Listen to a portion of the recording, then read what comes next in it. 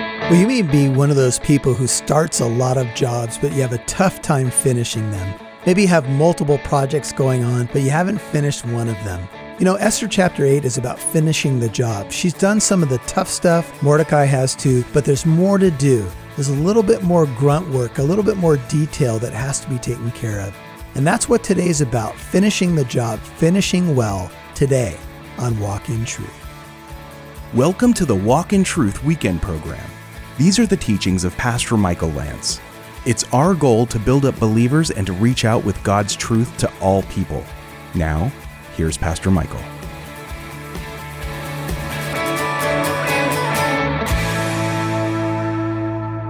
Esther 8, verse 1. On that day, King Ahasuerus gave the house of Haman, the enemy of the Jews, Esther 8:1, to Queen Esther. On that day. Now the day is that same day, NIV, that Haman was hanged on the gallows that he had created for Mordecai. It was on that day. On that day that he was hanged, his house, the house of Haman, notice, was given to Queen Esther. So notice it's the house, or we might say the estate of Haman. And remember, Haman is probably considered the prime minister of Persia. He's the second most powerful man in Persia next to the king. And Persia is the leading world empire of the day. So he's a very powerful man. He would be something akin to the vice president of the United States, just to give you an idea of the power that he had. And now he has been hung on gallows that he had created for Mordecai. And remember, I mentioned to you that there are some who believe that the Persians had some role in creating crucifixion or some form of it.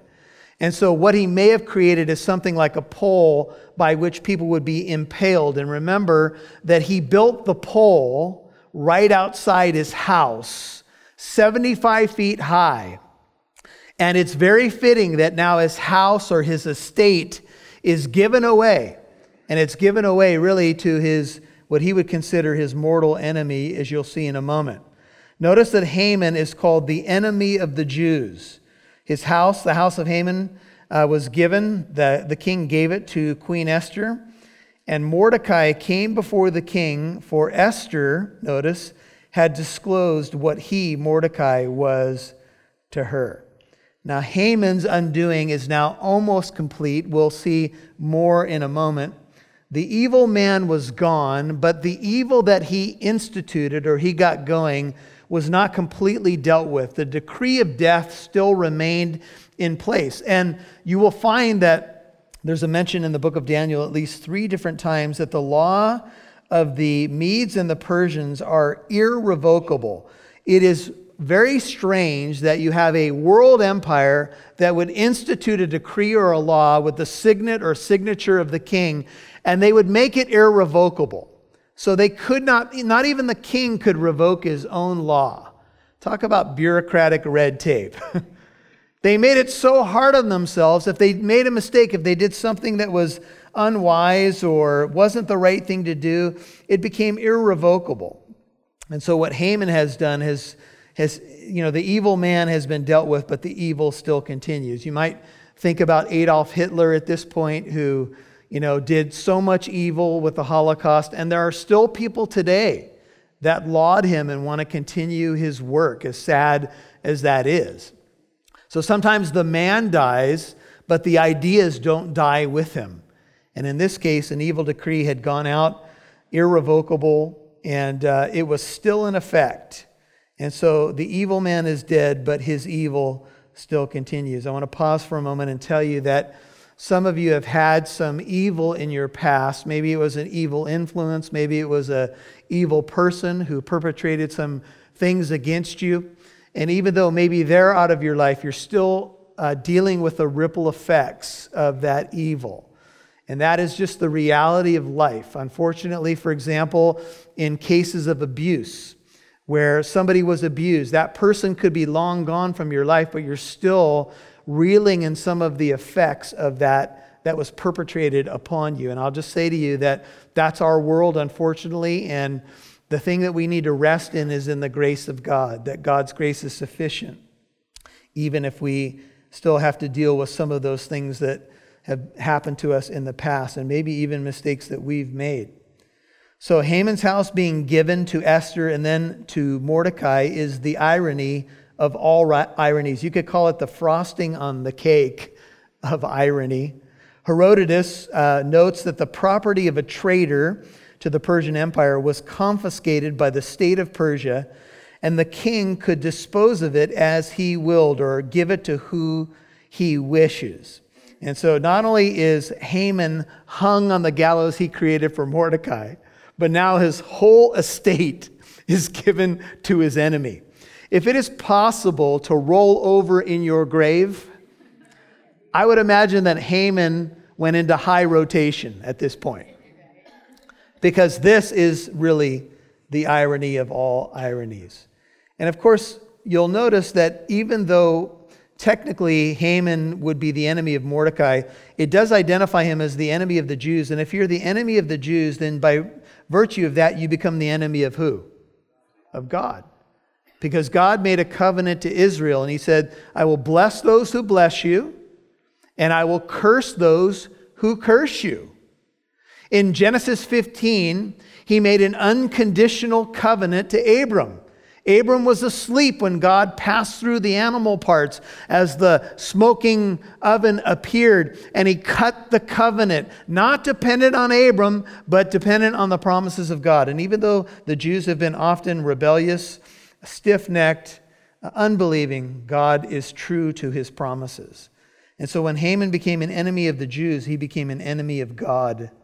And if you fight God, I just want to inform you, you are going to lose. Your arms are too short to box with God. There are people who try it, probably every single day. Come on, put them up. It's a wonder that more people are just not disintegrated on the spot. Hannah, in her beautiful song to the Lord, says, God raises the poor from the dust. He lifts the needy from the ash heap to make them sit with nobles and inherit a seat of honor. For the pillars of the earth are the Lord's, and he set the world on them.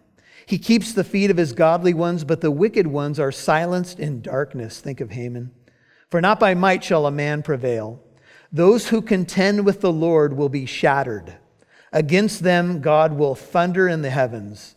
The Lord will judge the ends of the earth, and he will give strength to his king and will exalt the horn of his anointed. That's from 1 Samuel 2, 8 through 10. That is Hannah's song.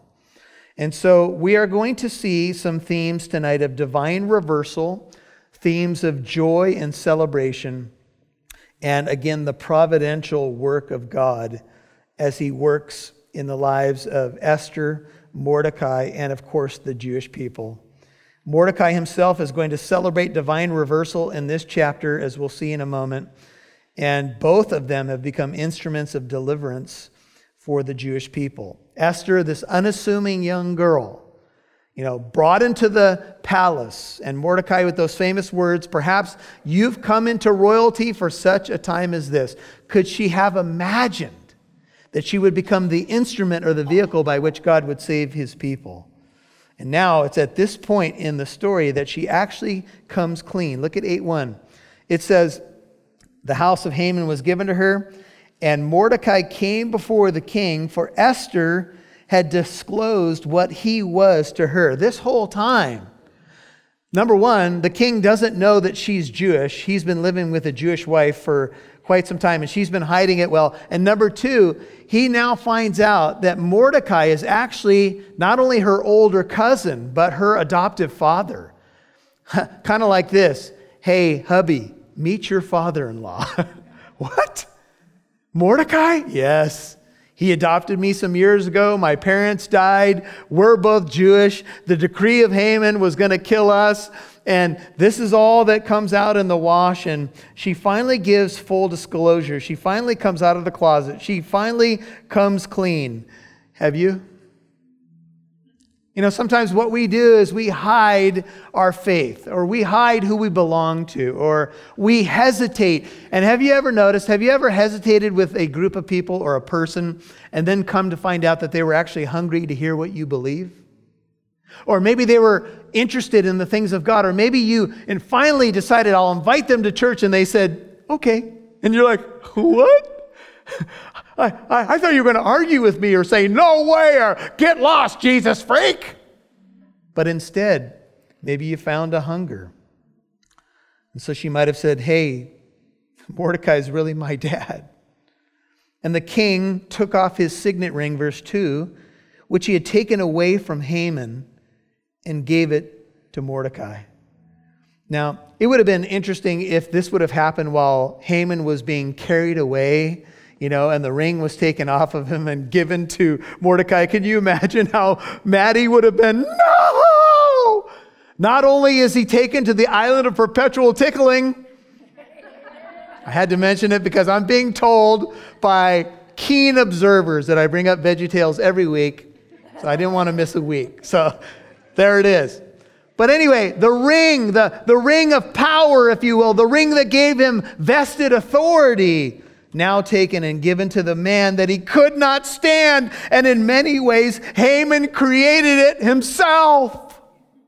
Had he just cooled his jets and said, okay, this one guy won't bow to me, but look at everything else I have, he would have been fine. But we tend to focus on that one thing that we don't have. And it became his destruction. For so many, this is what happens to many Americans. And so he gave it to Mordecai. You could say Mordecai is now the new prime minister. And Esther, the queen, set Mordecai over the house or the estate of Haman. You've been listening to the Walk in Truth Weekend program. Did you know God's name is not mentioned once in the book of Esther, but his fingerprints are all over it? The famous verse, "And who knows whether you have not attained royalty for such a time as this," tells us that Mordecai sensed God moving in the darkest of times. This is a story about ordinary, everyday people taking a stand and becoming vessels through which God saved a nation. The story is filled with satire and seriousness, but it ends with celebration as God turns things around for good as only He can. Get your copy of Pastor Michael Lance's teaching of the entire book of Esther for such a time as this, yours as a thank you for your financial gift of $30 or more to Walk in Truth. Visit walkintruth.com today. That's walkintruth.com.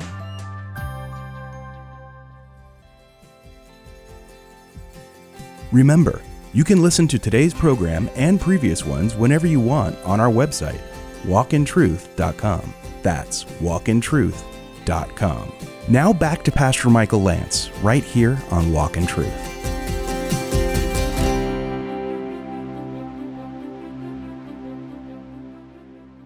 Have you ever hesitated with a group of people or a person and then come to find out that they were actually hungry to hear what you believe? Or maybe they were interested in the things of God, or maybe you and finally decided, I'll invite them to church, and they said, okay. And you're like, what? I thought you were going to argue with me or say, no way, or get lost, Jesus freak. But instead, maybe you found a hunger. And so she might have said, hey, Mordecai is really my dad. And the king took off his signet ring, verse 2, which he had taken away from Haman, and gave it to Mordecai. Now, it would have been interesting if this would have happened while Haman was being carried away, and the ring was taken off of him and given to Mordecai. Can you imagine how mad he would have been? No! Not only is he taken to the island of perpetual tickling, I had to mention it because I'm being told by keen observers that I bring up VeggieTales every week, so I didn't want to miss a week. So there it is. But anyway, the ring of power, if you will, the ring that gave him vested authority, now taken and given to the man that he could not stand. And in many ways, Haman created it himself. Had he just cooled his jets and said, okay, this one guy won't bow to me, but look at everything else I have, he would have been fine. But we tend to focus on that one thing that we don't have. And it became his destruction. For so many, this is what happens to many Americans. And so he gave it to Mordecai. You could say Mordecai is now the new prime minister. And Esther, the queen, set Mordecai over the house or the estate of Haman. Mordecai now took Haman's house, his job, his ring, and his car. I added car. There's no cars in the Persian Empire, but maybe it was a chariot. Maybe it was a Maserati chariot. I don't know. And, it's amazing. The divine turnaround that is here. There's layers of it, and I'm sure you can see it. Everything that this man had, he now gave to a man, all because of his pride. Pride does go before destruction, and a haughty spirit before a fall. If Haman could have looked into the future, maybe looked a couple of days or a couple of months or a couple of years into his future and seen what his pride would have done to him, I'm sure he would have checked himself. I'm sure he would have stopped. I'm sure if he was shown the future, he would have said, oh, no, I'm not going to do that. But somehow we believe that certain Bible verses don't apply to us. And that's where we go wrong. And so now, everything that Haman has been given to Mordecai. Everything. Sometimes in all the darkness and desperation of a situation, if we're Esther and Mordecai, it's very difficult sometimes to imagine a happy ending. Can you imagine if you're Esther and Mordecai at this point and you just begin to pause and think of what God has done? Remember, God's not mentioned one time in the book, but are his fingerprints everywhere? Imagine pausing just for a moment as Mordecai and going, wow, I'm now the second most powerful man in Persia. And it wasn't that long ago that I was telling my little cousin that I adopted into my family, please be strong. It wasn't that long ago that I was dressed in sackcloth and ashes and fasting and weeping and crying before the Lord. And now, look what God has done. The enemy was gone. They had so much to celebrate, but the job wasn't done because his evil edict was still in effect. If you want to see cross-references to irrevocable law of the Medes and the Persians, write down Daniel 6:8, Daniel 6:12, and 15. An irrevocable law of the Medes and Persians. In many ways, the decree of death moves from the book of Esther to all of mankind. All of mankind is under the decree of death. The Bible says it's destined for a man to die once, and after this comes the judgment. It says the wages of sin is what? Death. We all die.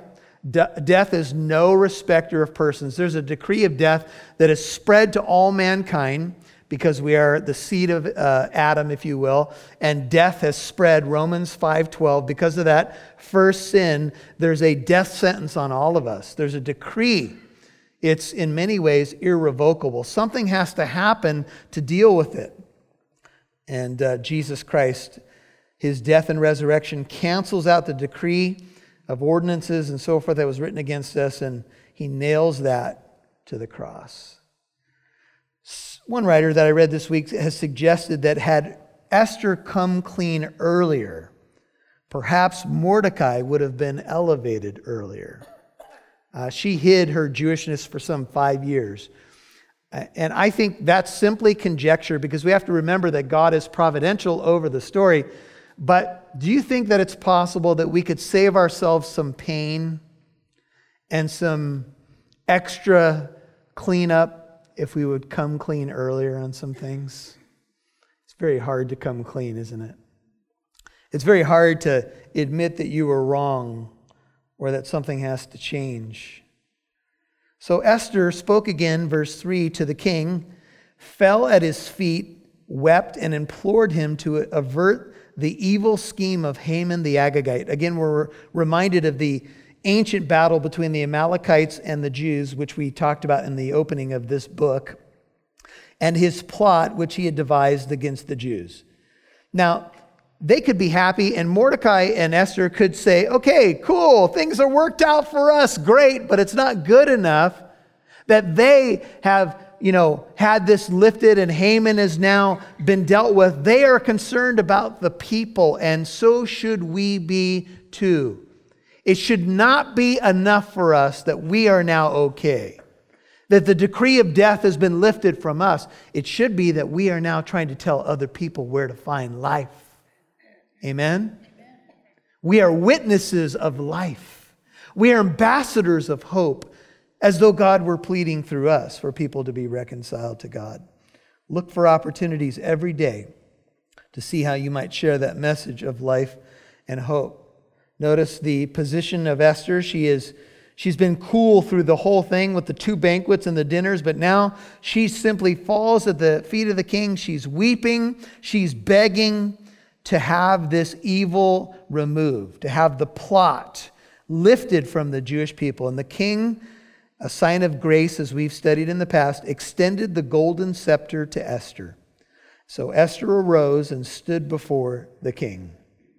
She had come with a burden. I want to show you, hold your place in Esther. Turn to Romans chapter 9 for a moment. Romans chapter 9. When I saw Esther's appeal here, I couldn't help but think of a verse that grabbed me, Romans 9, very early as a Christian. And here's what the Apostle Paul says, and he's saying it about the Jewish people. Romans 9:1. He says, I'm telling the truth in Christ, Romans 9:1, I'm not lying. My conscience testifies with me in the Holy Spirit that I have great sorrow and unceasing grief in my heart. For I could wish, Romans 9:3, that I myself were accursed, separated from Christ for the sake of my brethren, my kinsmen according to the flesh, who are Israelites, to whom belong the adoption as sons, the glory, the covenants, the giving of the law, the temple service, the promises, whose are the fathers or the patriarchs, and from whom is the Christ. And remember, this book is about saving a people from whom the Messiah would come. So we have a stake in the book. Whom is the Christ according to the flesh, who is over all, God bless forever. Amen. Essentially, Paul says, if it were possible, I would give up my own salvation that my people would be saved. Would you like just an inkling, a little bit of that kind of passion for the lost? I would encourage you tonight to be praying that God would give you a heart like Paul for the people of your city, the people of your family, the people of your company. I would challenge you, and I challenge myself, to ask God to renew in you a passion for the lost. It's part of what makes the Christian life exciting. Go to Romans 10, look at verse 1. Romans 10, verse 1, as Paul continues this, he says, Brethren, my heart's desire, Romans 10:1, and my prayer to God for them, that is Israel, is for their salvation. For I testify about them that they have a zeal for God, but not in accordance with knowledge. For not knowing about God's righteousness and seeking to establish their own, they did not subject themselves to the righteousness of God. For Christ is the end of the law for righteousness to everyone who what? To everyone who believes or trusts in the Lord Jesus. Back to the book of Esther. And so the picture of the scepter going forth, back to Esther 8, is a picture of the grace of God. A prayer that the Lord wants to answer is a prayer for the lost, a prayer for opportunities to evangelize. He will give grace, and we can approach Him boldly, coming to the throne of grace to find help in time of need. I'll tell you this. I've probably, over my years as a Christian, prayed amiss about a number of things. But one prayer I never know I can go wrong with is to ask God to help me to clearly and boldly proclaim His gospel so that people can be saved. I think you can pretty much have a guarantee that God will answer that prayer.